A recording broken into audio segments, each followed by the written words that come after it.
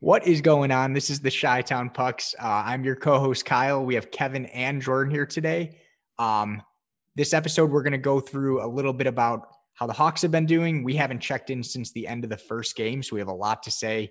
And then we're going to wrap that up and kick it over to an interview we had with the one and only Dave Bolland. I'm super excited to bring this one to the listeners. So how are you doing, Kevin? Doing good. Finished Cobra Kai.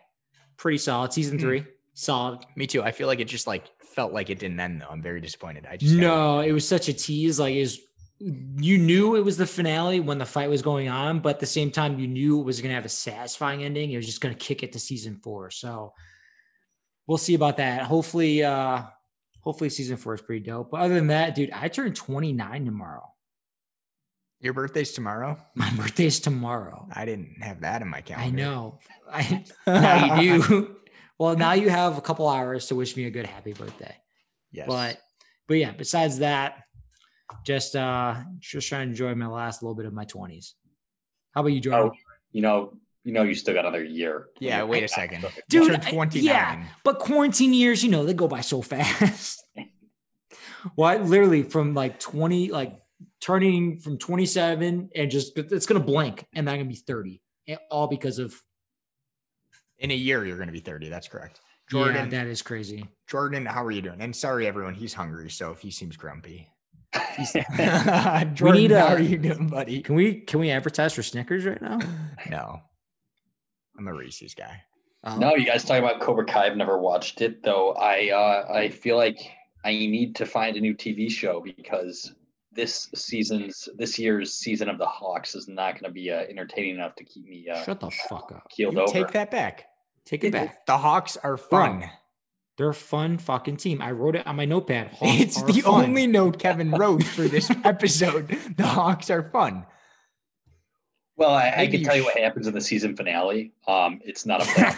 I'll tell you well, that. no shit, but I'm going to enjoy the process, or as we like to say in the Canadian parts, the process. I'm enjoying it. I would enjoy the process if Kirby Doc didn't have 2 elbows in his arm and Vilander wasn't watching from Sweden. That's all right. So Jordan's not doing well. We're gonna move on. No, Jordan's not doing well. Yeah, Jordan needs some food. I mean, Kyle, my God. We'll get to that, Jordan. You say that. You bottle it up and you shout it out. Hold on. Hold on to it. That's Kyle, for the podcast. Yeah, it's for the actual podcast. We're not recording. Kyle, what are you up to? I mean, nothing. You're in your the Hawks are fun. The Hawks are fun. The Hawks are fun. I mean, even when they're other teams to play, yes, the Hawks are fun. Hey, Jordan, no, we told you to shut up a second ago. We're getting into it now. Hawks Jordan, are fun. If we don't sit here and say the Hawks are fun over and over and over again, then all the people listening are going to have to watch the games, feel like shit, and then listen to this about the games and be like, fuck, I feel like shit again. Yeah, but they can finally sympathize with how I'm feeling. They've been doing that for years. Done with it.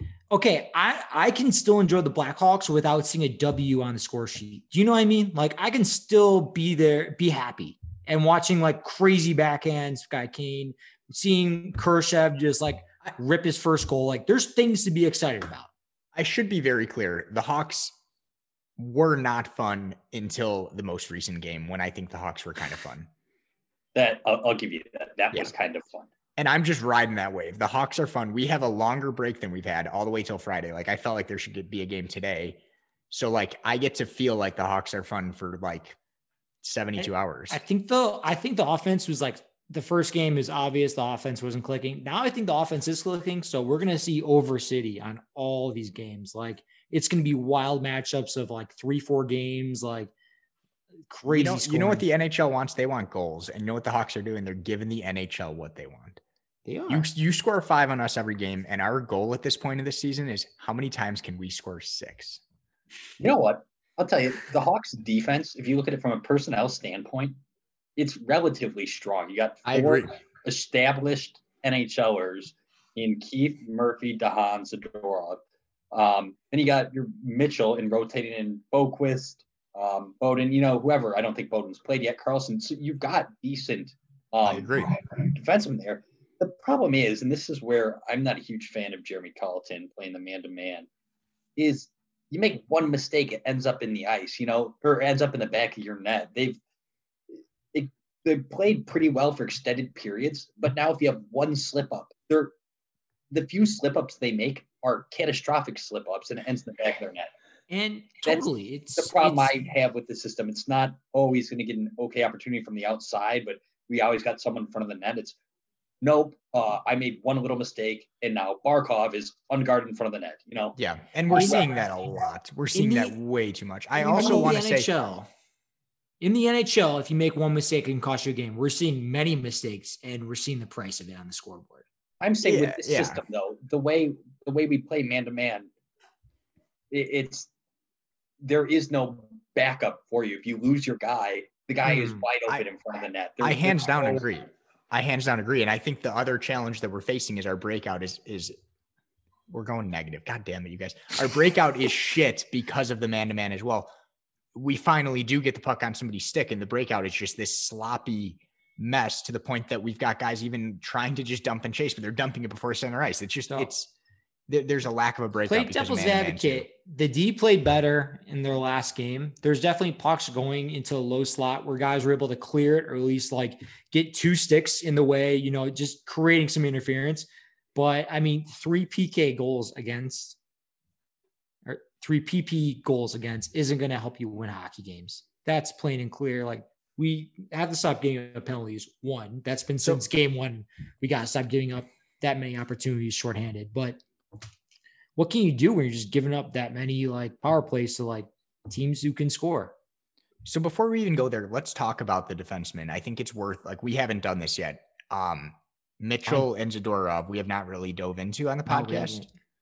What are your guys' initial thoughts on these two? I mean, I have my thoughts, but I'll kick it over. Jordan, you go first. What do you think of the two?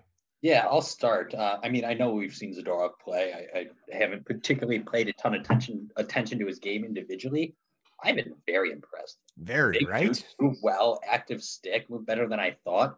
No, he looks like a top 4 defenseman in the NHL.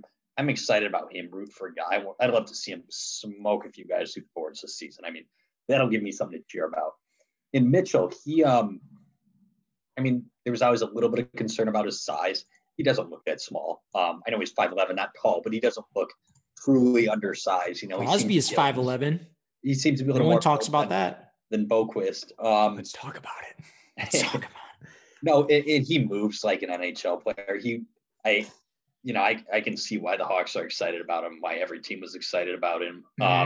He looks like the real deal. I mean, again, it'll probably take him a couple of years. It takes a long time for defensemen to really develop and reach their peak, but he looks like he can be a real consistent, a real piece that will be on our blue line for a long time. Yeah, so I feel really similar. Like Zadorov, beyond impressed by him. Again, same as what you said. We've all seen him play. We've all known about who he is. But I guess I didn't realize how much more he is than just a guy that puts the body on people. He's made some of the most significant, memorable defensive plays that we've seen this season. He's also made some bonehead plays, but so has every single player on the Blackhawks roster so far this year. But dude, he goes on these tangents where he's just hit Stick City. He'll just hit 6 straight guys. It's he forgets that in a good way that there's even a puck on the ice. He's like, I'm just going to play the body. And it was hit. And then we get the puck. And it's just Blackhawks need that. Absolutely wild. I don't think I've ever seen a guy in a Hawks jersey go on these hit tangents the way that he does. You get to go back to the Dustin Byfuglien days. Yeah, that's the only thing I can think of. Yeah, you're probably right. And then Mitchell, I think I'm super excited to see him grow this year. He had a little bit of a rough go at last game, but I think through the first 4 games, he's looked strong. He's going to be a very good NHL defenseman. I was all in on Boquist for a long time. I'm still in on Boquist, but I'm my excitement for Mitchell has now surpassed Boquist. See, I'm going to go devil's advocate. I think they both look terrible, and we should probably trade them tomorrow. For what do you say? Package deal, Brandon Saad. Bring him back. Bring him back. I think we need Saad, guys. I think he's the difference maker that this team needs. I think that's what the team's missing. Clearly is. But no, totally, guys. You guys totally right there. No, they look like the most outstanding defenseman besides Murphy at this moment. But yeah, dude, it was so sick watching how confident how confident Mitchell was in our own zone, stripping pucks, and then stripping pucks and then getting it out. It didn't matter clearing off the glass or actually going tape to tape. Like, he looked confident in our own zone. So it's hard to find guys that young that can do that. But in Kyle's point, I think I said it wrong a couple episodes ago.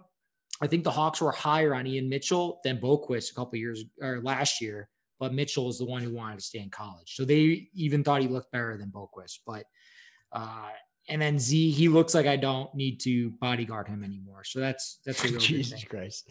You never needed to bodyguard him. Get the fuck out of here, Kevin. So I did. I've got a question. So here's a hypothetical. The season, I mean, you know, especially after the injuries, we thought this season was going to be an uphill slog. You know, after the start, you know, nothing's changed that. We've got a couple, I would say, kind of duplicative defensemen in DeHaan and Murphy, you know, to different degrees of durableness. But do you think either of those, who likely aren't long-term pieces for the Hawks, at least through a rebuild into the next, maybe Murphy is, do you think it makes sense to try to move one of those to open up some more ice time for Carlson or Bowden, or, you know, even Kellynette, Regula, any of these guys with no AHL season? If they're not playing the NHL, they're not getting ice time. Who were you saying about moving? Can you repeat the names? There is an AHL season, by the way. It'll be in February, right? Yeah, they just released today that they had a schedule, and then they're going to release it tomorrow. But they've already cut this. I am just a moron. They've even had some they've had some like random games. I know, like the Ducks goals just they played today or like yesterday. There's some exhibition games, but they're going to have a season.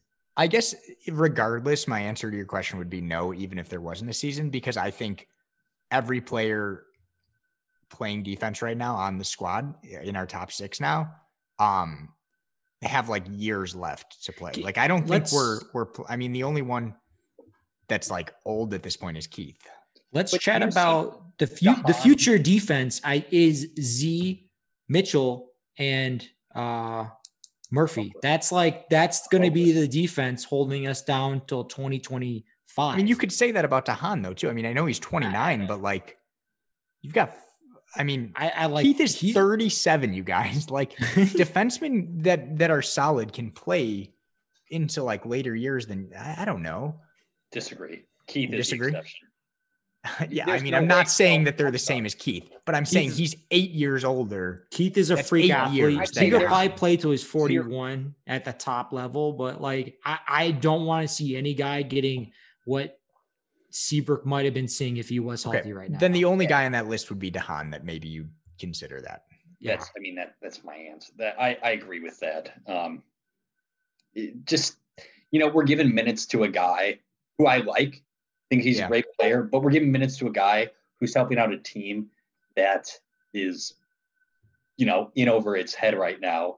And by the time this is a team that's going to be competitive again, I think DeHaan's wearing a different jersey. I mean, you're probably, that's a fair, valid point. I just think like, I don't know if I think anything different. I guess you're probably right.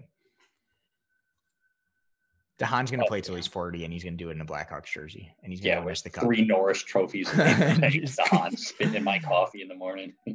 All right, boys, why don't we shift to goaltending? Because I feel like there's a lot to talk about with goaltending. So we've seen 3 goalies in 4 games. I think they said it's the second time we've ever seen that with the Blackhawks. I think I saw some stat like that. So this has happened before, but it's pretty insane. I think we've seen in our first 3 games, we saw consistency in bad rebound control, bad holding of the crease.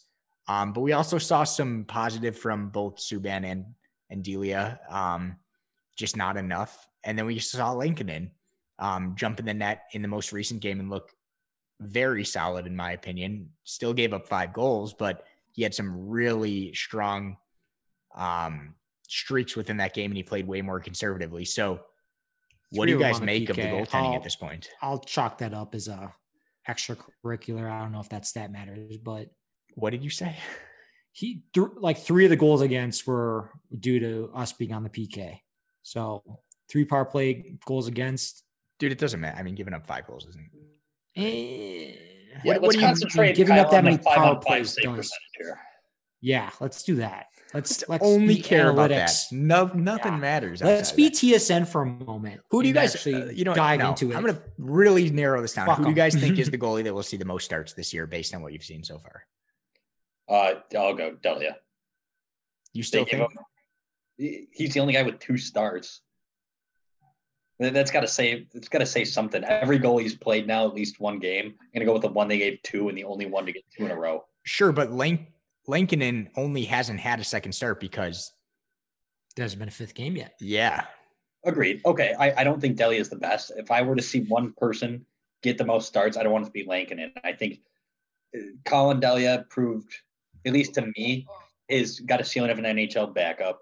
Subban has proved to me that he's got a ceiling of an AHL goalie. Lankinen's ceiling isn't proven yet. So I'd like to see the most of him. He's had success in the AHL. He's the only one to me who was positionally sound as an NHL goalie. But who knows? I mean, I'm aligned in the sense that Subban was the worst of the 3 from what we have seen. Again, this is such a small sample size of games, but they've played, I mean, Subban specifically has played games close to 60 before this. So like there's games before this, but like, I mean, Lankinen looked the best. I know it's only 1 game, but wouldn't you agree with that? Here's my thing with Kevin Lankinen. Kevin Lankinen looked the best, squared up to shooters, being able to hold the crease. I need him to get out of his comfort zone and out of the crease, receiving pucks in the back. I'm sorry. I need him to be a full goalie. Dude, there's points where people would dump it in from the red line, and he wouldn't get out of his crease to stop the puck for his defenders. Kevin, we went 2 games in a row with a goalie playing a puck. I know, but I want to. But yeah, you're mad about the goalie that finally stayed in his net. Absolutely, and here's fucking why. Delia, the reason why he came out of the net the second time, and he said in the press conference, hear about it. Delia came out and saying, I didn't want the team to know that we're playing against, to know that I wasn't going to be afraid to come out of my net. And how did it work out for him? I want a goalie wanting to get shots on him and being a fucking crazy person. I want a guy who's willing to like have the balls to do what needs to be done. If Kevin Lankinen is going to stay in his crease and huddle in his crease the entire game, guess what? He's not going to be starting goalie in the National Hockey League. That's the truth. I'm sorry. He needs to receive pucks if you're at least dumping it in. Just stop it for your defender. Do something with it. No, not one NHL hockey goalie doesn't get out of his net at some point. The guy literally sits in his crease, even when it's obvious. Just do something for your defenders. Help him out like a little bit. He needs to control. He needs to be like the quarterbacking stuff. He needs to be the guy that can actually communicate with Duncan Keith and say what they're doing. He needs to do that, and I think he's going to be the starter. I think you're very, very focused on something that matters very, very little. Because I watched it, and it was the one thing missing from his game from being a complete No. There's a lot more missing from his game. He's a young goalie that hasn't proven himself. But like, no, okay. To say that he's not going to be an NHL starting goalie because he doesn't play the puck as much, like he's a more conservative goalie. I totally understand being conservative. I don't disagree with that. I fucking laugh at Mike. Gordon, what do you think? At Mike Smith every time he fucks the puck up in his trapezoid area. But if he came out of the crease a little bit more and at least had some communication with his defenders and made plays from the back end, I think Kevin Lankinen could be the goalie for the Blackhawks moving forward. To me, I thought it was more of him being too conservative in his first start. Here's what I think in this bigger picture. I think this is somewhat, one, the goaltending is going to get better. No team gives up 5 goals a game for an entire season. So, I mean, things are going to settle down a bit. Unless it happens. 2, I think this is kind of what Bowman wanted to happen. Work out some young pieces up front and on the D, especially like on the blue line, some defensemen trying to develop. But, as we saw last year, at least when healthy, this is a borderline kind of probably like bubble team out for the playoffs, kind of bit of a middling team with some good goaltending. If you take away that goaltending, you can still develop some defensemen, you can still develop some forwards, but now you can get a high draft pick. I kind of think this is what Stan was going for when he wouldn't re-sign Crow and then decided to let Subban, who's got a track record of, subpar performance, and then Delia rolling with those 2 as your goalies. I think he thought this is going to be a way to help team tank. The best comparison I have in my mind is an MLB team with some young players, and the GM just goes, well, I'm not going to get any kind of bullpen because once my hitters and starting pitchers are ready to, become strong caliber players and make the push for the playoffs, I'll just go buy a bullpen in free agency. Jordan, this is a hockey podcast. I know, but Jordan just makes up again. Jordan's hungry. I think you're right. I think you're right. I think you're right. Yes, I think everyone agrees with you on that. This was not a decision to have like goaltending that's going to win games by any means. And have you seen the last 2 years, gents? Like the last 2 years, there's been goalies coming out of the woodworks that look legit, like goalies that come out of nowhere. And you seen that guy?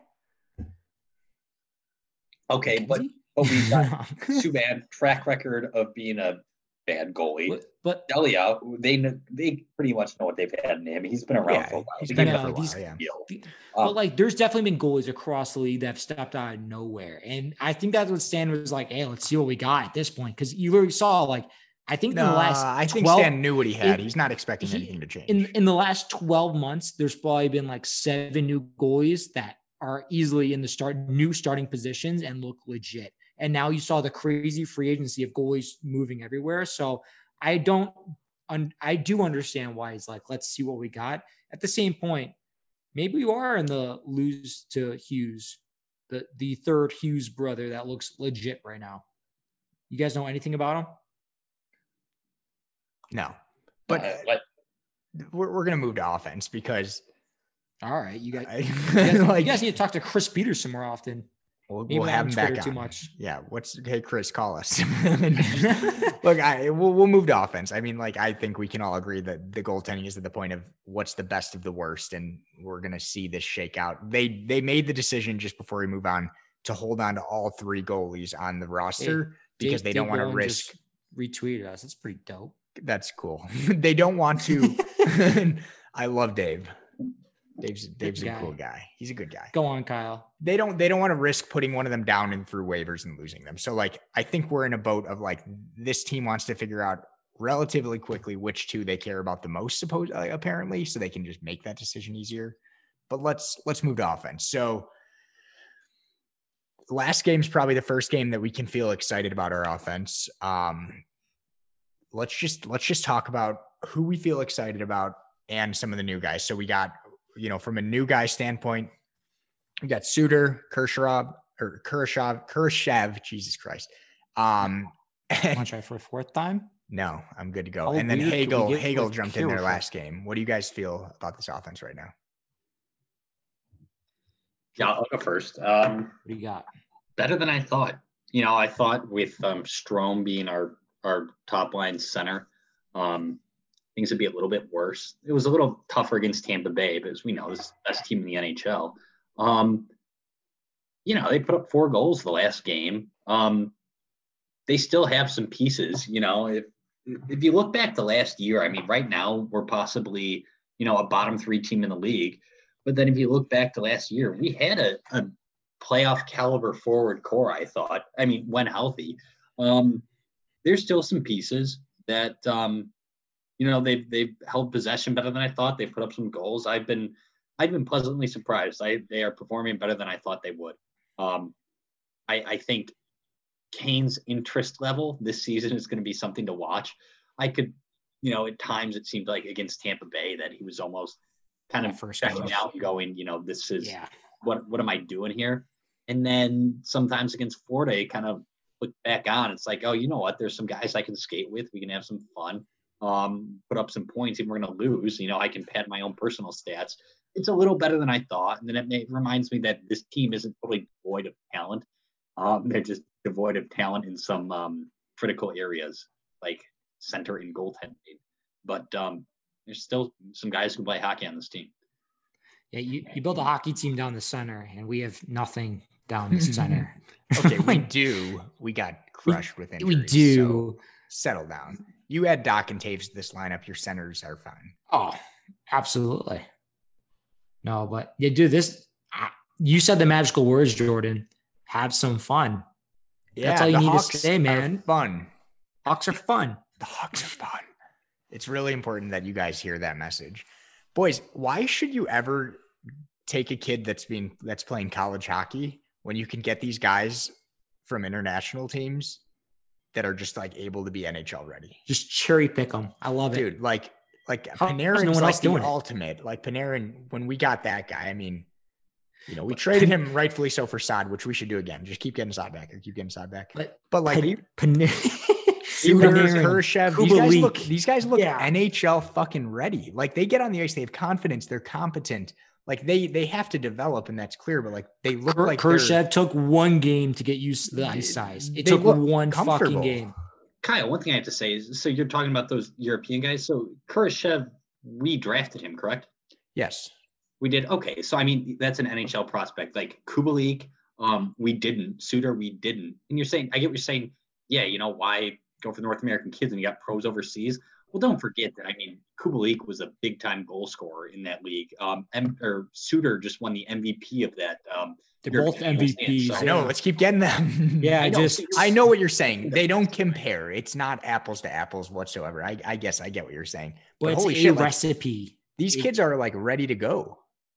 Like well, that's the thing is they're not kids, you know. Yeah, they're men. They're men coming over. I'm not trying to argue with you, but it's Swiss men. Know, you got you guys in your mid 20s, not a 160-pound. You're not wrong. It's fair. It's just like when you look at it and you're like, oh, this is a rookie. You get mixed up, and I understand what you're saying. It's not apples to apples by any means. I don't get mixed up, so you know what? I think we should close it out. You go get some food. You cranky old man. Who are you most excited about on this offense right now? Besides like the obvious answer of maybe Kane or like Cat, but like who's like a new guy that really has excited you so far? Which one of the few? which one of the two guys? Pick one, Suter or Kurashev. I will say Kurashev. Same. You know, he's kind of made his name for himself at the last few prospect camps. And so I wasn't surprised to see him play this year. I was surprised to see him make this much of an impact, though. You know, there's these guys who you hear about in the prospect camps, you know, every year. And it's like, oh, he's 1 year closer. He's 1 year closer. If you're playing in that many prospect camps and not getting the NHL, usually you've got a ceiling of a bottom six player with very limited impact. You know, it's tough to play in the NHL and everyone's talented, and these guys would be at the lower end of that. And that's what I was expecting out of Kurashev. His performance has been a little more, you know, positive, you know, pleasant surprise. He looks like more than a fourth line forward. He looks like more of like a middle six center who can actually contribute some meaningful minutes, chip in some offense. And if he really wants to have a niche in the NHL, I mean, it compares him to a guy we're going to interview in a couple of minutes. I mean, Dave Bolland, you know, had skill, not enough to be a point per game player in the NHL, but had to round out his game to become a really impact player. And I think that's the kind of role Kurashev could carve out for himself if he's able to develop other, you know, facets of his game aside from offense. I mean, I'm not even going to try to top that analysis. You're spot on. Yeah, right. He's my pick too. The kid looks super comfortable on the ice in the NHL. Mm-hmm. I mean, I know his goal wasn't the prettiest goal to be his first NHL point, but like that's a confident guy skating in, skating left, shooting right. Like he'll have prettier. Yeah, he'll have prettier, but yeah, he's gonna get pretty. He's gonna get dirty, but as the Kenya ice hockey team says, the next one will go bing. I know we need to do that more, guys. I know. Bing.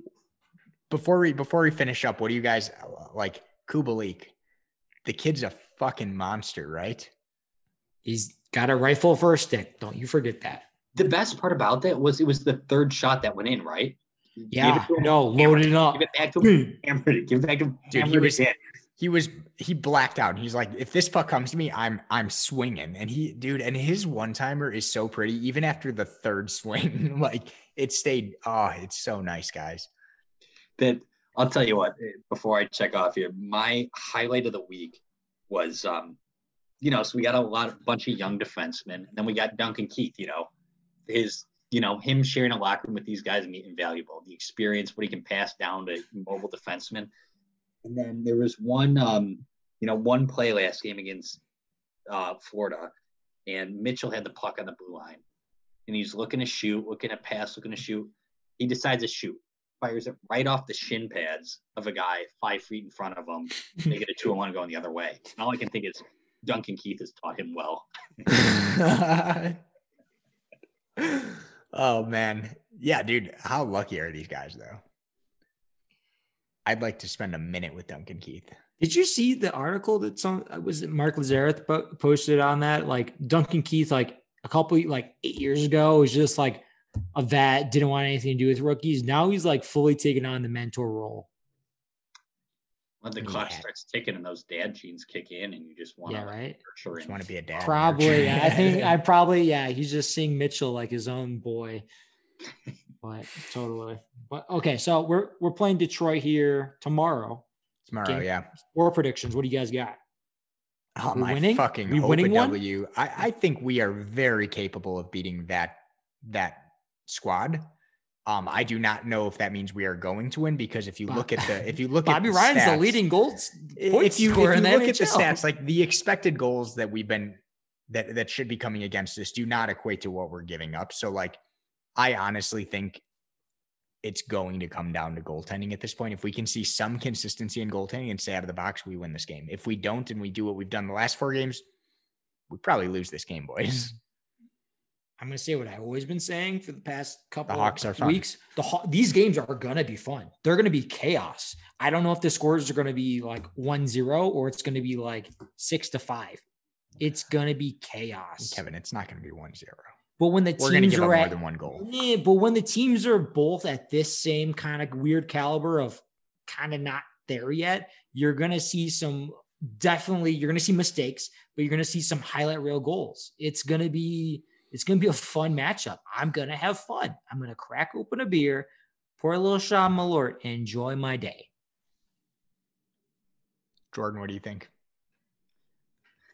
I don't know how I top with Kevin having mixed beer and Malort. No, I agree though that watching Hawks games is good for getting highlight reel goals. You just hope you're a fan of the other team. Good Lord, come on. Don't close it out like that. Try again. I already told you. I think they win the game if they stay out of the box and have competent goaltending. I don't want excellent goaltending. I don't even want good goaltending. I want competent for 60 minutes. Yeah, I think they should pick up one here. If they don't pick up one here, then it's something's wrong. But Detroit's not a good team at home. Things have looked a little better for us lately. Yeah, these are very winnable games for us. Detroit's looked fine. I'm not going to say they look good, but they don't look like they did last year. That's for sure. No, we look like they looked last year. Yes, we do. So I think it's a very real possibility Detroit can win 2 of 2. I don't want that to happen, but I think we're probably going to split this.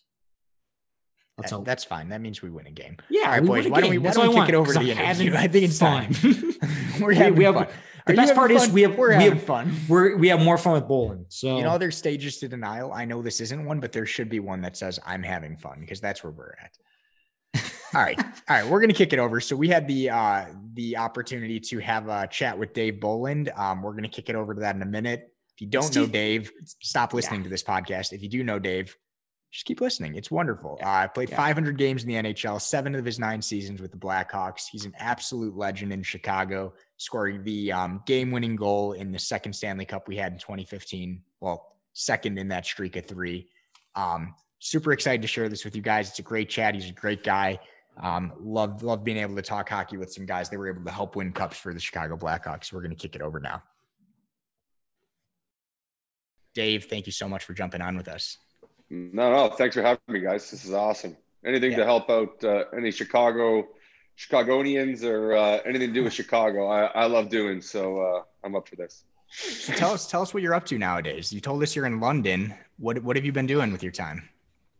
Yeah. So right now it kind of sucks hanging out. Normally during the summertime here in London, we have a good golf crew of guys that we golf with, and we got a good bunch of guys. So like Drew Doughty comes back here, a few other NHL younger guys come back, and but then just a mix of other guys that I've met in London. So we all hang out here, like Brandon Prust that played for the Rangers, Vancouver, Montreal. Yeah. He's a good buddy of mine.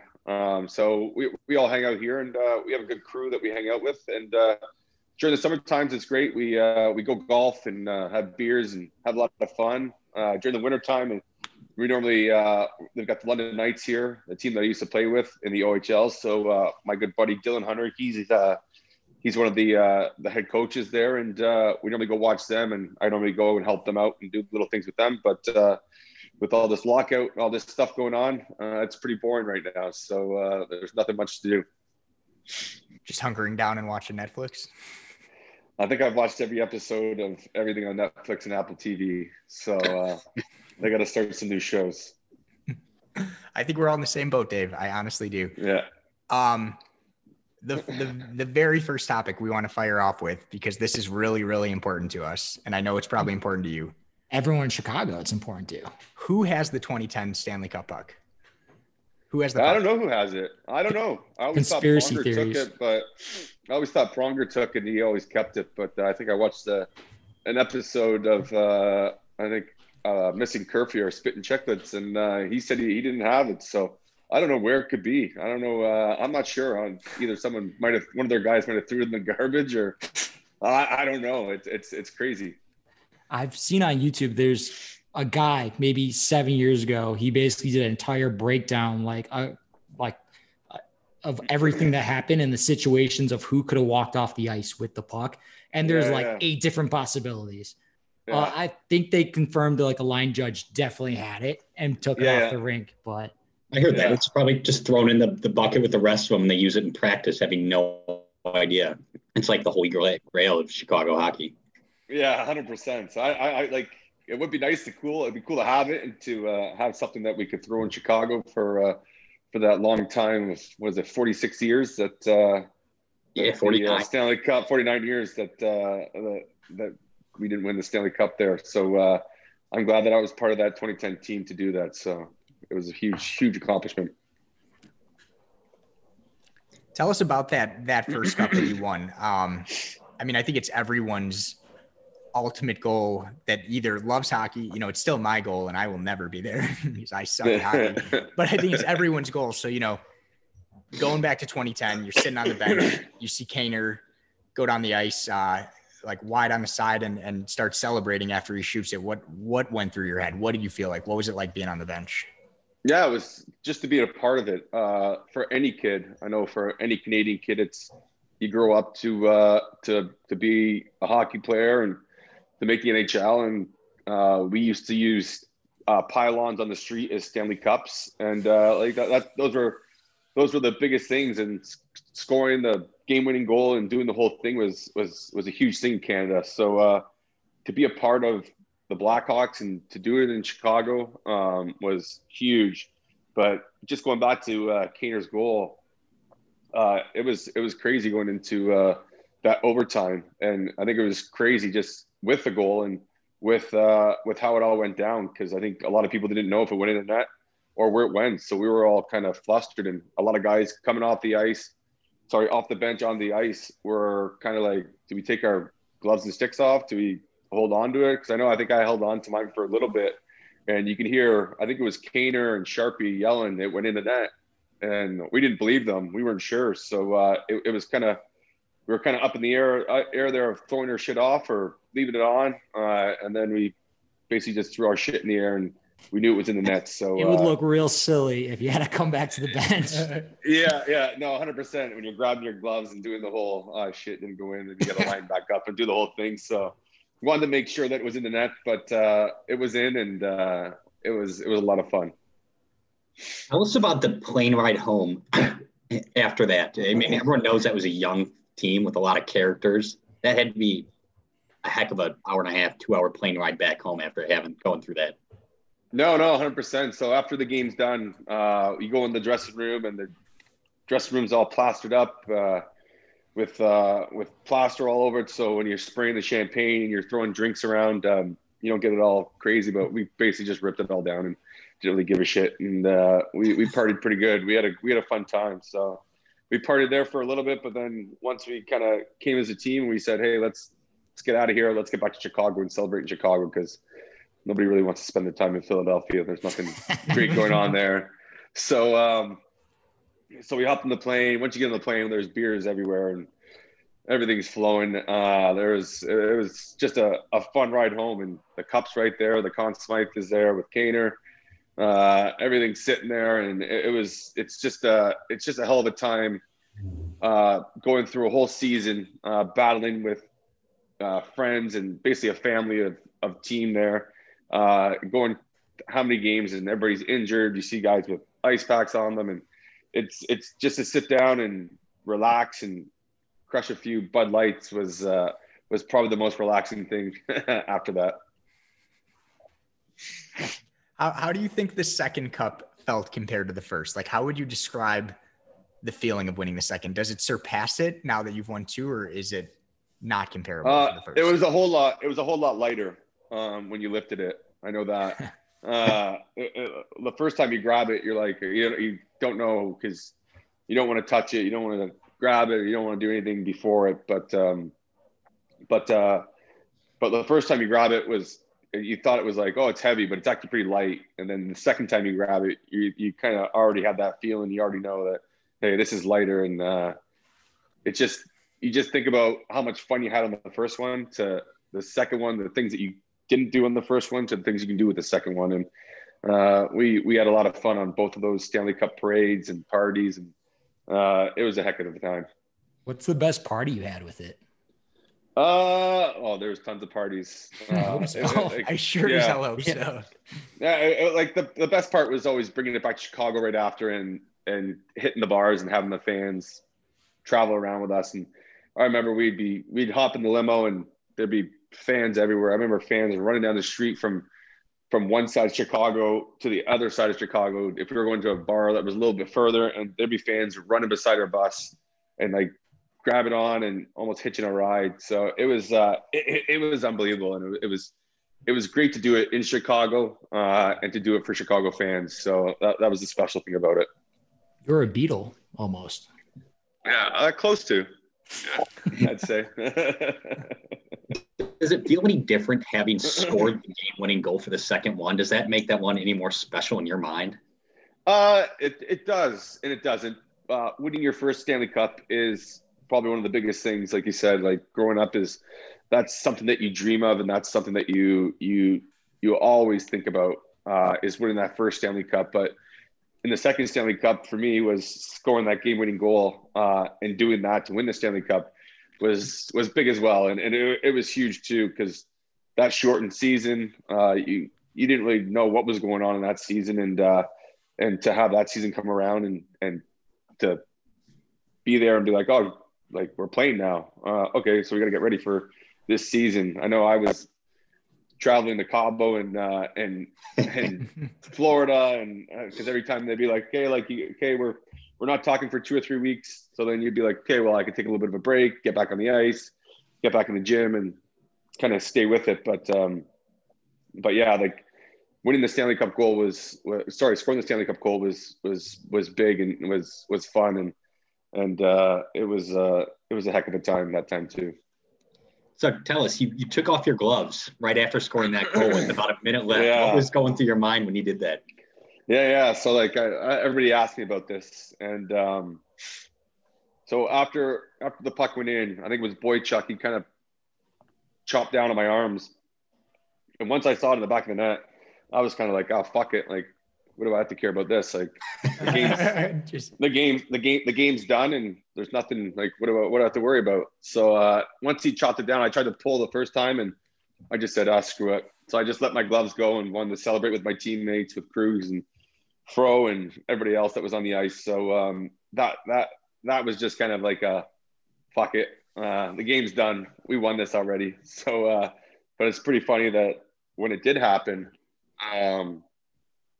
I kind of went back to the bench and did the old down the line and with the teammates, and I was trying to get off, and Quinville was like, no, go back out there. I was like, fuck that. I'm like, I'm not going back out there, because if they score on us, then it just takes it all away from me. But I went back out, won the draw, got the draw back, dumped it in, and got right off the ice. And I think Taser came on. So it was that was a fun time. That was fun. It was great winning the Stanley Cup in Boston too. Okay. I mean, one more on this team to settle the debate. If the 2010 team were to play the 2013 team, which do you think was better? 2010. Do you? Yeah, 2010. I'd have to say 2010 team is better. Someone else asked me that too. I forget who. Another Chicago podcast asked me that as well. And I just think our 2010 team was full of depth, full of strength. We had everything from top to bottom.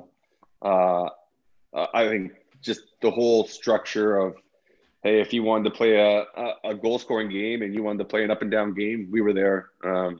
If you wanted to fight, you wanted to play a tough game or a dirty game, we also had players that could step in and play that. I think we had a whole bunch of roles that fit in with that team, and it was just, that's what I think. That was the most clutch team I've ever seen in my entire life. Like comeback kids through and through. Oh yeah, 100%. I think that was that Calgary game. They were up 5-0, wasn't it? It was insane, yeah. And we came back. It was 6-5. Was it 6-5, 7-5, 7-6, something like that? No, 6-5. Seabrook in overtime. 6-5, right? Yeah. So. By the way, is that an OG Tommy Hilfiger Bear sweater? Oh yeah. Dude, those things are so clean. Oh yeah. They're fresh. So nice. It's purple. Dave, we've read some pretty fun stories about you with the cup. I don't remember if it was after the first or the second, but there's some interesting ones. One including the cup potentially falling between two buildings. Yeah. So we're at my house. So I actually knew the cup keeper. He was actually from my hometown in Toronto. Oh no shit. Yeah. So there's a curfew normally at 12 o'clock. Because if you go past stories with a lot of people, the cup's been at the bottom of pools, lakes. It's just been a mess. What do they do if you get past midnight? Thank you, Mark Messier. Oh, yeah. So they don't let you keep it past midnight. So they're always like, no, you gotta take it. Oh yeah, they're on it. Like they're tight with it. They don't want anything coming out or anything happening. So he was kind of like, he's like, don't worry about it. Like you can keep it a little longer. And what happens? You know what happens after 2 a.m. Shit just gets sloppy. And I think it was me and Eags. We were on the top of my roof, and we had a big fire, and we had a bunch of people there. We're all hanging out, and the cup got a little too close to the edge of the house. And I had a house in Lakeview. And in one of the row houses, and right in those row houses, it's not that wide. It's probably just the width of the Stanley Cup. And the cup fell, and it was probably down about 4 or 5 feet. And the drop down was probably like 60, 50 feet. So we're like, oh, fuck. We're like, we better get this cup back up here. So, and if it fell, the cup would have been fucking in pieces. I thought it fell all the way. So no. It only fell like 4 or 5 feet, not too much. So we're like, well, we gotta get this cup back up here. So we had the cup keeper by his legs dangling off the side of my house, and we're like, fuck, we better not drop him. So he pulled the cup keeper. I know, that would be good. So we pulled the cup up. We had to get a few pliers to bend it back. It looked like it was brand new. So I think a lot worse has happened to the cup. So that's just one of the stories. But so next time I hear anyone say that guy has the cushiest job ever, I need to correct him and say, no, this guy hangs over buildings. This guy deals with all kinds of shit. Oh yeah. Like I remember I wanted to take it to a strip club the one time. He's like, no. He was like, can't take it to a strip club. You can't take it to. There's a lot of rules that go along with it. Yeah. Like a child. It's basically. Oh yeah. It's basically. The trick is you got to bring it to a house and then get a stripper to come to the house. Yeah, I don't think it. Yeah, I don't think he'd do that. No, either. He wouldn't. He would know. Once a girl walks in with little top on and little underwear, I think that he'd be like, "Get out." Yeah. Don't bring a stripper around a child, Kevin. Come on. No. Now I know. Or get them started early. You got any other funny stories with the cup? Anything else crazy that happened, or is your? That's one of them. I'm just trying to think what else at the top of my mind. There's tons of stories that go along with the cup. I think I might have said another one that was we took it to Wrigley Field the one time. Is like me, Burrish, and Eager. So we took it to Wrigley, and I know our management was like, "Don't take the cup to Wrigley Field. Don't take it near there because it's just going to be crazy." And even though I know the Cubs weren't doing too good at that time, but we took it to the bleachers and we had a big party there. I knew one of the guys that owned the buildings in the back there. So I remember we were on the top of the roof. We had the cup there, and there was photos of us with the cup hanging over the building. And basically everybody in the Cubs stadium was just looking back at us. And then everybody from the Cubs stadium came out of the Cubs stadium through Wrigley, came over to where the buildings were, and it was packed with like hundreds of people. And I had to call my cop buddy. I was like, "Hey man, you need to come pick us up because like we're not going to get out of here." There probably was like 400 or 500 people in front of this building. It was crazy, just how nuts it was. But we brought the cup up, hopped in the cop car, and went back to my place. And then I think that's when the cup went over the house. What a day! Yeah. That's just a few of the stories. There's probably more. I heard a quote of, I think it was Versteeg, and it may have been on the ice right after they won. He's telling someone that we're never going to have to pay for a drink in Chicago again. Did that end up being true for you guys? Pretty much. Not so much everywhere, but I think most of the places that we go and hang out, they're always great. I know whenever we go back to Tavern or anywhere around that Viagra Triangle, that's where we all kind of hung out at Tavern and Dublin. Right, yeah. Okay, yeah. So we like whenever we'd come in for like when we were younger, like Versteeg, myself, a lot of the younger guys on that team, Bufflin, Fraser, Burrish, there was the Sutton place there, and that's where they always put us up. So that's where we kind of all hung out. So we'd always go there, like the Pony, the Scout, just a few places. But yeah, like there's a few places that you go and people recognize you and they kind of say, "Hey, don't worry about it." Viagra Triangle. Have you ever been to the Hang Up? Yeah, I've been to Hang Up. You have? I'm pretty sure I have. Where's the Hang Up again? It's like 2 blocks north. Yeah. It's the underground bar. It's pretty much a college 80s party. Yeah. It stays open. It's like 6 days. Last call's like, oh yeah, I've been there. It's absurd. Oh yeah. I've been there. That's wild. All right. Like, Stanley Cup not allowed there. Nope. We probably tried to take it there, but it's like that basically looks like a strip club. Let's not do it. Yeah. Are you still close with any of the teammates from the 10 or 13 team that you keep in touch with regularly? Yeah. We always you always keep in touch with a lot of guys like Eager, Taves, Seabrook, Keith, Kaner, like all those guys. You don't really lose contact with any of those guys. Versteeg, everybody's busy with their own lives, so you kind of throw a text out here and there to everyone just to say, "Hey, what's going on? How's it going?" So it was shitty that all this coronavirus and all this thing came ahead because we had our 2010 reunion there that got canceled. Yeah. So we were all looking forward to crushing a few beers and hanging out with a few of the crew. Yeah, that's a real rough time. I didn't realize that was coming up. So do you ever plan to try to come back to Chicago? Like, come like back, have free drinks all the time? No. I always come back to Chicago. I still have lots of friends in Chicago, and I have lots of friends there and love coming back whenever the Hawks are playing. I like to bring a lot of friends there. Some friends that I didn't have at the time that didn't really get to experience the whole Chicago atmosphere and what goes on in the game with the anthem and everything that goes on in Chicago. So there's some guys that I do know that haven't been to Chicago. So coming with me and to experience a little bit of it is fun. And Chicago will always be dear in my heart. I'll always come back to Chicago. I love it there. I would always hope that I would have stayed there and that I would have ended my career there. But as a hockey player, that doesn't happen. That's it's a business, and that's just the way it goes.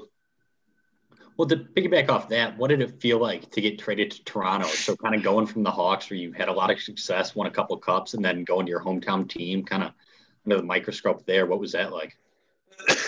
Well, yeah, 100%. We win the Stanley Cup, and then next few days, knowing that you're getting traded, I kind of knew something was going on.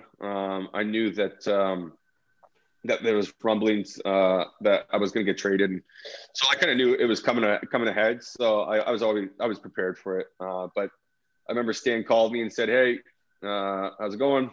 And Stan just lived down the street from me, actually. So I got to know Stan really well, just even off the ice and on the ice. But he's like, "Hey, what are you up to?" And I'm like, not much, just hanging out." I was like, "I know where you're calling." And he's like, "Yeah, you're getting traded." I was like, "Okay, well, I knew that. I just want to know, where am I going?" He goes, "Actually, you'll probably be happy about this. You're going back home to Toronto." So it was sad to leave Chicago for everything. Basically, I was in Chicago since I was 20 years old, 19 years old, and that was my way. Like, I fell in love with Chicago.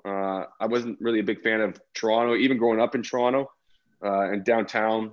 But I loved Chicago so much that I fell in love with it and was wishing that I could stay there forever. But we know that couldn't happen. But I got to go home to Toronto and go back to my hometown and to play for my home team and team that I grew up watching. So that was huge, and that was nice of Stan to do that. So I got a question about Toronto. Like I was saying before we started recording, I'm hoping to go there to get to my brother's wedding in September.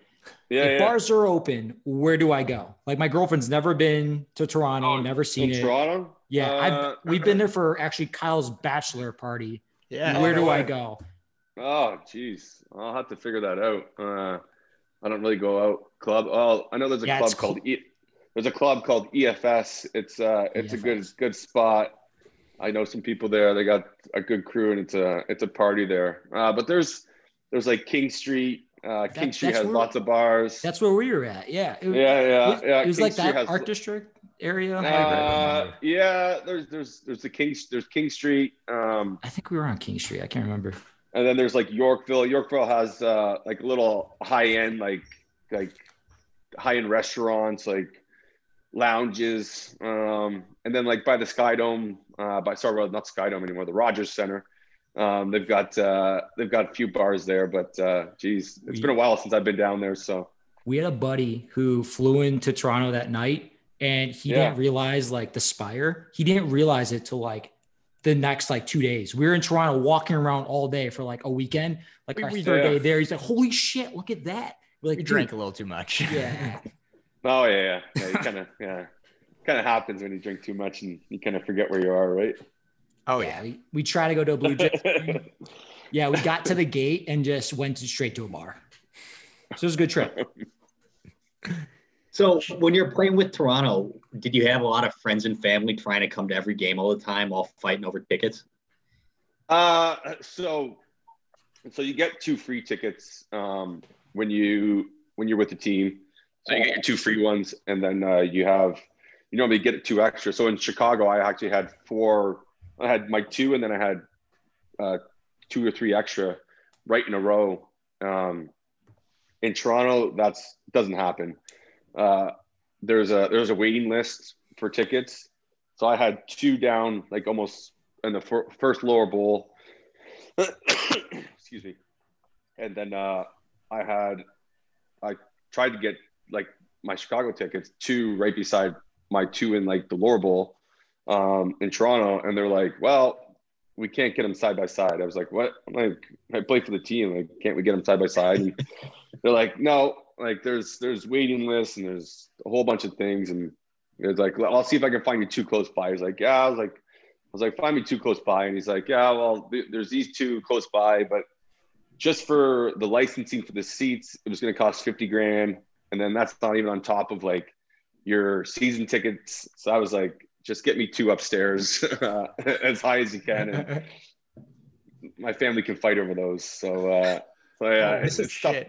Oh yeah, it's tough. Player, right? Tickets are tough. Yeah, tickets are tough in Toronto. Like you can like they're pricey, and just to go to a game in Toronto, like if you were going to take, you can't. Like as a regular family, you can't take your family to a game in Toronto. It's too expensive. Like just with tickets, food, beer. Like a beer is probably what's a beer at the United Center? 10.25. Yeah. 10.25. So a beer at the Air Canada Center would be $25. Jeez. Well, Oh, yeah. alcohol in Makes me Canada is cringe. ridiculous anyways. Yeah, we Yeah. learned Yeah, that yeah. lesson Oh yeah. going Okay, to the bachelor party. Yeah. Here's a Yeah, hypothetical. 100%. So you've won 2 cups with the Hawks, including the game winner. Say they make it to the finals this year or next year. You call up, you want to get 2 tickets to say game 1 of the finals. Would they be able to pull that off for you? In Chicago? Hawks. Yeah. Oh yeah. Oh yeah. Oh yeah, yeah. Like we have Chicago's great. Like they're great with us, and I think it was a game. Was it game 5 when they played Tampa in 20? When they won it. Yeah, Then I game think 6 it was when they won it. 2015. Did they? Was it 2015? Right? Yeah. So I think I think I had a few buddies, and they're like, "Oh, like let's like I've never been to a Chicago game." I was like, "Oh fuck!" I'm like, last minute, we took a buddy's plane. We're like, "Let's hop on." Like it's only 45 minutes, or an hour from where I am here in London to Chicago. So it's great being close. But we hopped on my buddy's plane and we hopped on over, and I called my guy. I was like, "Hey, we're in Chicago." He's like, "Yep, just come right in." And so like Chicago's great, and they're awesome with previous players and whatever they need and whatever. Like they're probably they're the best organization, hands down, that I've played for. And Even pass up the Phoenix Coyotes. The only time actually I'd fly to Phoenix was to do my physical at the start of the year and at the end of the year. So what was that like being part of that team for, I forget how many years, was it 2-3 years? Are you any interaction with the team on a day-to-day basis? Or what was that like? No. So basically for me, it was just the money for them to hit the ceiling, for them to get to the top of the cap there, because they're under.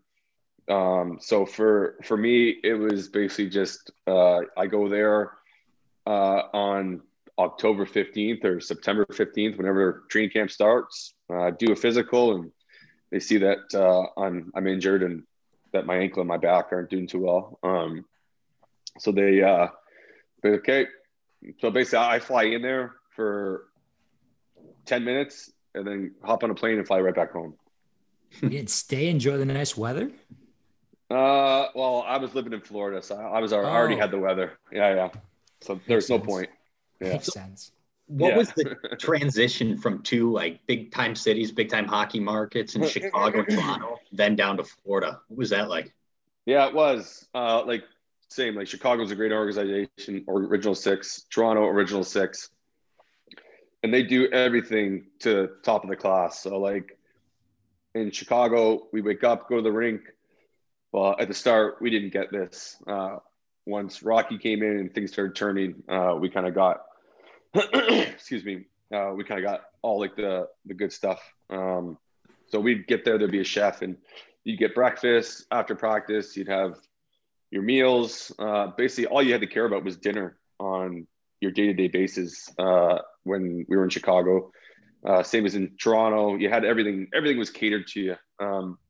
When I got to Florida, it was a little different. You didn't get much. You didn't get a lot of the perks of those Original Six teams and those high-end teams like Chicago and the Leafs. Like I remember after games in Chicago, we'd have like Joe's Stone Crab. We'd have steaks and lobster tails and shrimp, and like, there'd be so much. Oh yeah, basically. And so like we'd have food everywhere, and it was unbelievable. In Florida, there was things that they missed, and it just wasn't the same. I'm wondering, I've gotten to be in the visitors locker room at formerly the Pepsi Center, now the Ball Arena. I used to work for the Avs for like a year selling tickets, so I got to at least enjoy their rink and play some pickup there. But yeah, I don't want shit on any organization, but what's like the worst locker room setup in the league? Because you're the first like NHL player that we've had on here, so I'm very curious. like, is there any rink like still active in the NHL that's like, oh God, like this is just horrible showers, horrible locker room?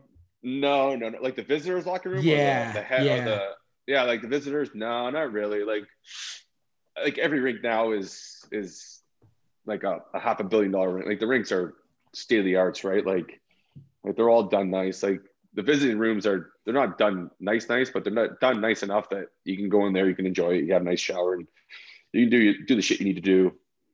Nothing's like, there's no rink now that like we played. Like I played in the AHL, and there was some shitty rinks. Like, no hot water, just cold water. Like there were some bad rinks that we played in, and like there'd be only like one shower. Oh yeah.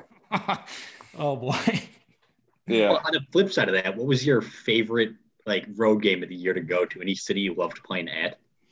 Probably LA. LA was always fun. Makes sense. Yeah. LA was always fun. Toronto was fun. Montreal. New York was. I'm not a big fan of New York. Like I'm not a big fan of New York. It's too big. Like there's too much shit going on there. Everything's going too fast. So I was never really. It was cool to play in Madison Square Gardens and to do the whole thing, but like to go out and to have dinner and to enjoy your night, either if we were staying over the night before, like LA was always fun. Montreal, all the Canadian teams, like all the Canadian places are always great. I always hear good things about Montreal. Like what's it about with the stadium and the city? Because we're hoping to go there on like a bros trip if Canada's open. So yeah, that's probably the. If you're looking to go place, it's Montreal. Montreal is probably the funnest. Their fans are crazy. They're nuts. They're like soccer fans. They're like kind of European. You're kind of on the French, like the European side. So like Montreal is kind of closer to like Europe and Is Quebecois like a derogatory term towards like the French Canadians? I honestly don't know. I don't know either. My brother rips it left and right, and I don't really. Yeah. Yeah, I'm not too sure. I don't know about that.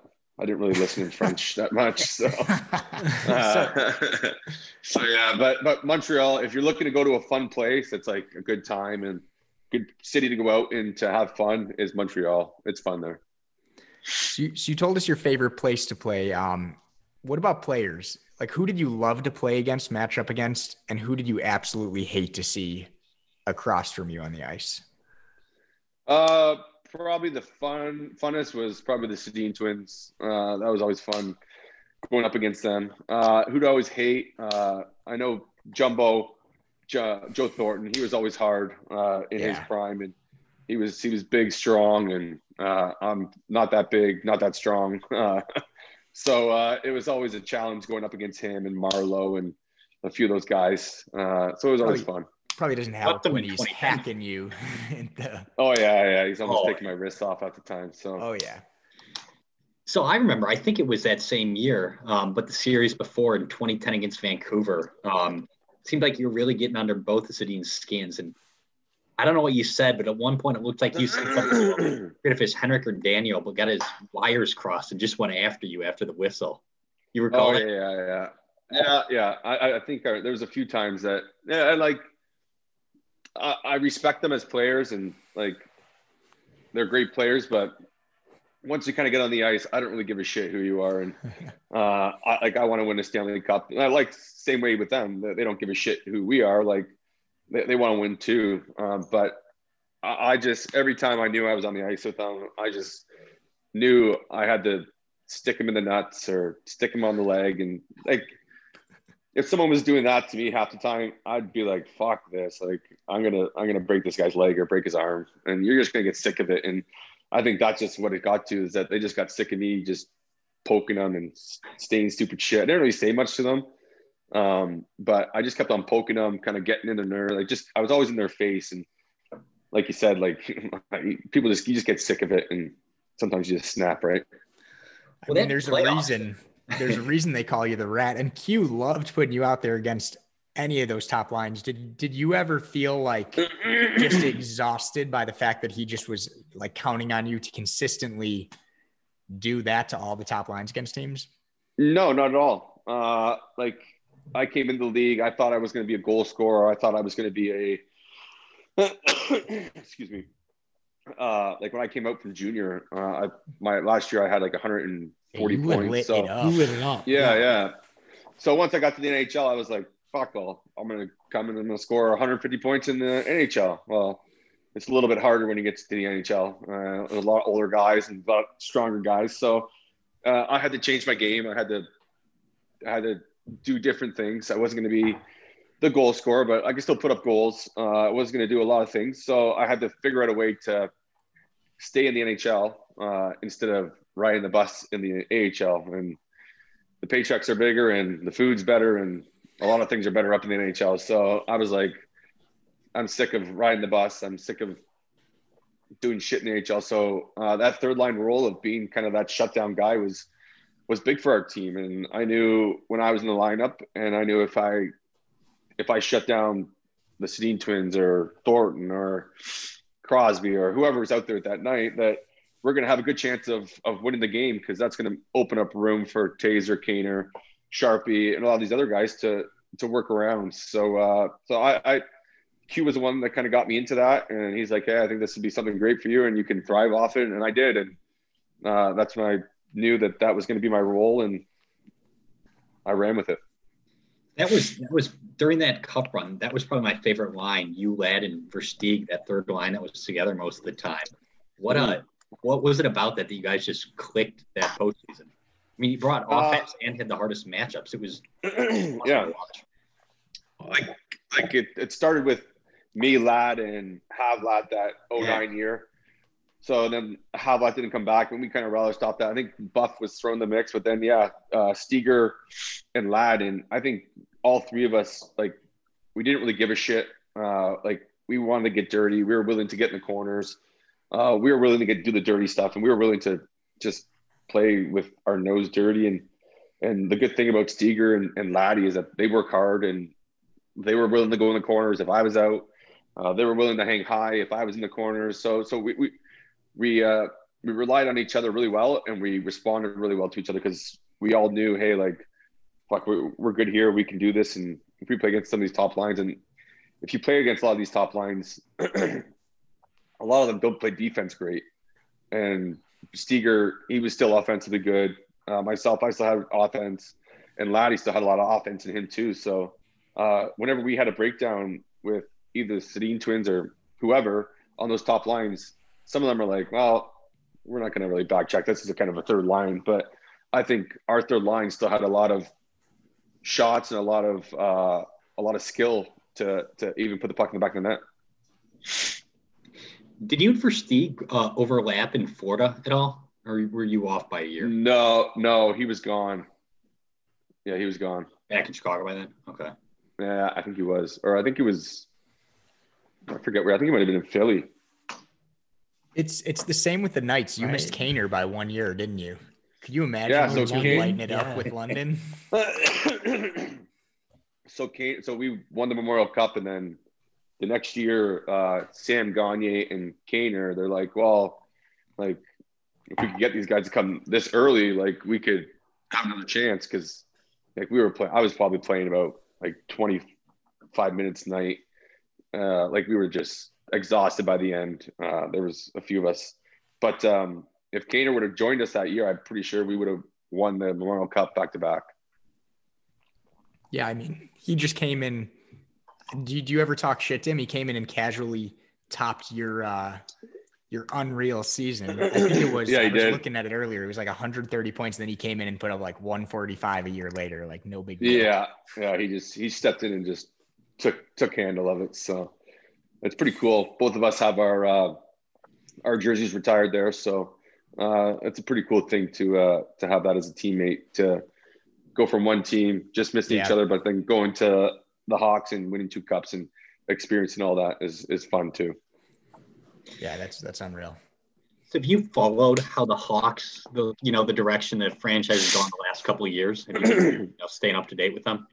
Yeah, not too much up to date, but I always have my eye on the Hawks, so I always see what's going on. I think these are some of their well, it's not everything's going to be great, right? We had those great 3 years. We had those great we had 3 Stanley Cups there. We went from, it was great. But there's still going to be changes, right? Like you're going to have your dark days of trying to find that Stanley Cup team again. Guys are getting older. Seabrook, Dunks, Kaner. Well, Kaner, I don't think he'll ever get older. I think he'll be 40 and he'll still be doing the same shit. Oh yeah. He's the Taser of this generation. That's 100%. So like it's tough. It's just tough because you always want to be good, but you gotta find those players to fill those spots and take over from when we were there and from other guys. So you're gonna have your dark days, you're gonna have your bad days, and hopefully they find a thing here and they find everything and get back to their winning ways. Well, what were your thoughts on when they moved on from Quenneville a couple of years ago? And then a second part to that, we all know that Q likes to have his whipping boys. Was that ever you on occasion? No, he was never really on me. He was always, he could never, like, I always went against the top line, so I don't think he could ever the be workhorse, man. Yeah, you're doing all the absolutely. That's right. You don't want to whip your horse. Yeah, you're the right. horse. You're not. Yeah. So I'm out there. I'm doing all that, but I'm pretty sure Steger was his whipping boy for a little bit. I know I'd be making a lot of mistakes out there, but he'd be yelling at Steger, not me. It was always funny, but I don't think Q is. Like Q's he's a hard coach. He's not a guy. He's not like he's not a hated coach. He was always a great coach, and I think even Steger would say this to today that he still loved him and likes him, even though like he yells at him. But I think you can do that to certain players and they respond better. And I think Steger was one of those guys that would respond with a little bit of shit given to him. I know with kids these days, like you can't yell, you can't do a lot of things. You got to kind of keep things a little hush hush. I know back in my day, like when we were coming up, it was a little smack in the head, get your shit going and figure this shit out. So, but yeah, Q is always a great coach. It was tough to see him leave Chicago from being there for so long and winning 3 cups, but there's always time for change. And I got traded. Hey, like it's the way it goes, right? Before we wrap this up, I kind of want to end it on a happy note. What's like the biggest lesson you learned from Q? Whether hockey or life. Yeah. I don't know if there's a lesson. Hockey or life, anything. Steger can be your whipping boy. That's yeah. Steger was my whipping. He was always there's not really much of a lesson, but like Q was always a great person and he was great to all of us. Like he wasn't great to just one guy or anybody. Like he was great with all of us. And he always pushed us hard and gave us days off when we needed them. And that was the best thing about him was that if we went to him and said, hey, we need this day off, he's like, take the day off. If we needed to be on the ice, he'd be like, hey, let's go on the ice. So he was a great players coach with us and he was always great around us. And I think to the day we die, we'll always love Q because he was just the greatest person to us and even to the fans. He was always the best coach I've ever had in the NHL for sure. But not that there's a lesson, or anything, but outside. But that's a tough question. Actually, I've never been asked that. So you kind of shocked me with that one. Good. Well, Q's notorious for like helping guys out with bonuses. So yeah, I could see him being. 100%. Team guys he's a as the coach. Unreal. Yeah, 100%. He's a player's coach, like 100% with that. Yeah. But just in general, he was just always fun to be around and made it fun to be out there. And that was the great thing about Q was that, like, if you were down, he would always bring you in the room and get you back up or figure shit out. Like he was always always straight to you. He would never beat around the bush and kind of lie to you and be like, oh, this and that. Like he'd tell you straight to your face, hey, you suck tonight. You're playing like shit. You better be better. And that's what you want to hear. You don't want someone beating around the bush and not telling you the truth. And so he was always great about that. Awesome. I've got a light-hearted one I'll finish on. How often have you watched your own highlights of you scoring against Boston? I don't know if I always watch it, but it always pops up here in Canada. We have TSN and all these networks, sports networks, and Canada's hockey. So there's always a top 10 of the Stanley Cup game-winning goals. It's always on. So there's half the time that I'm sitting there and it pops on. So no big deal. Yeah, during yeah. So so it during the winter, it probably pops on a few times. Dave, you'd be disgusted if you heard the number of times us three combined have watched it. You'd be like, good Lord. I think when we think back to the Stanley Cups, I mean, there's those 2 goals and that's one of them. And it's ingrained in our heads, watching you put it in, watching you try to pull away, watching you drop the gloves. The whole thing is just, it's unreal. Yeah.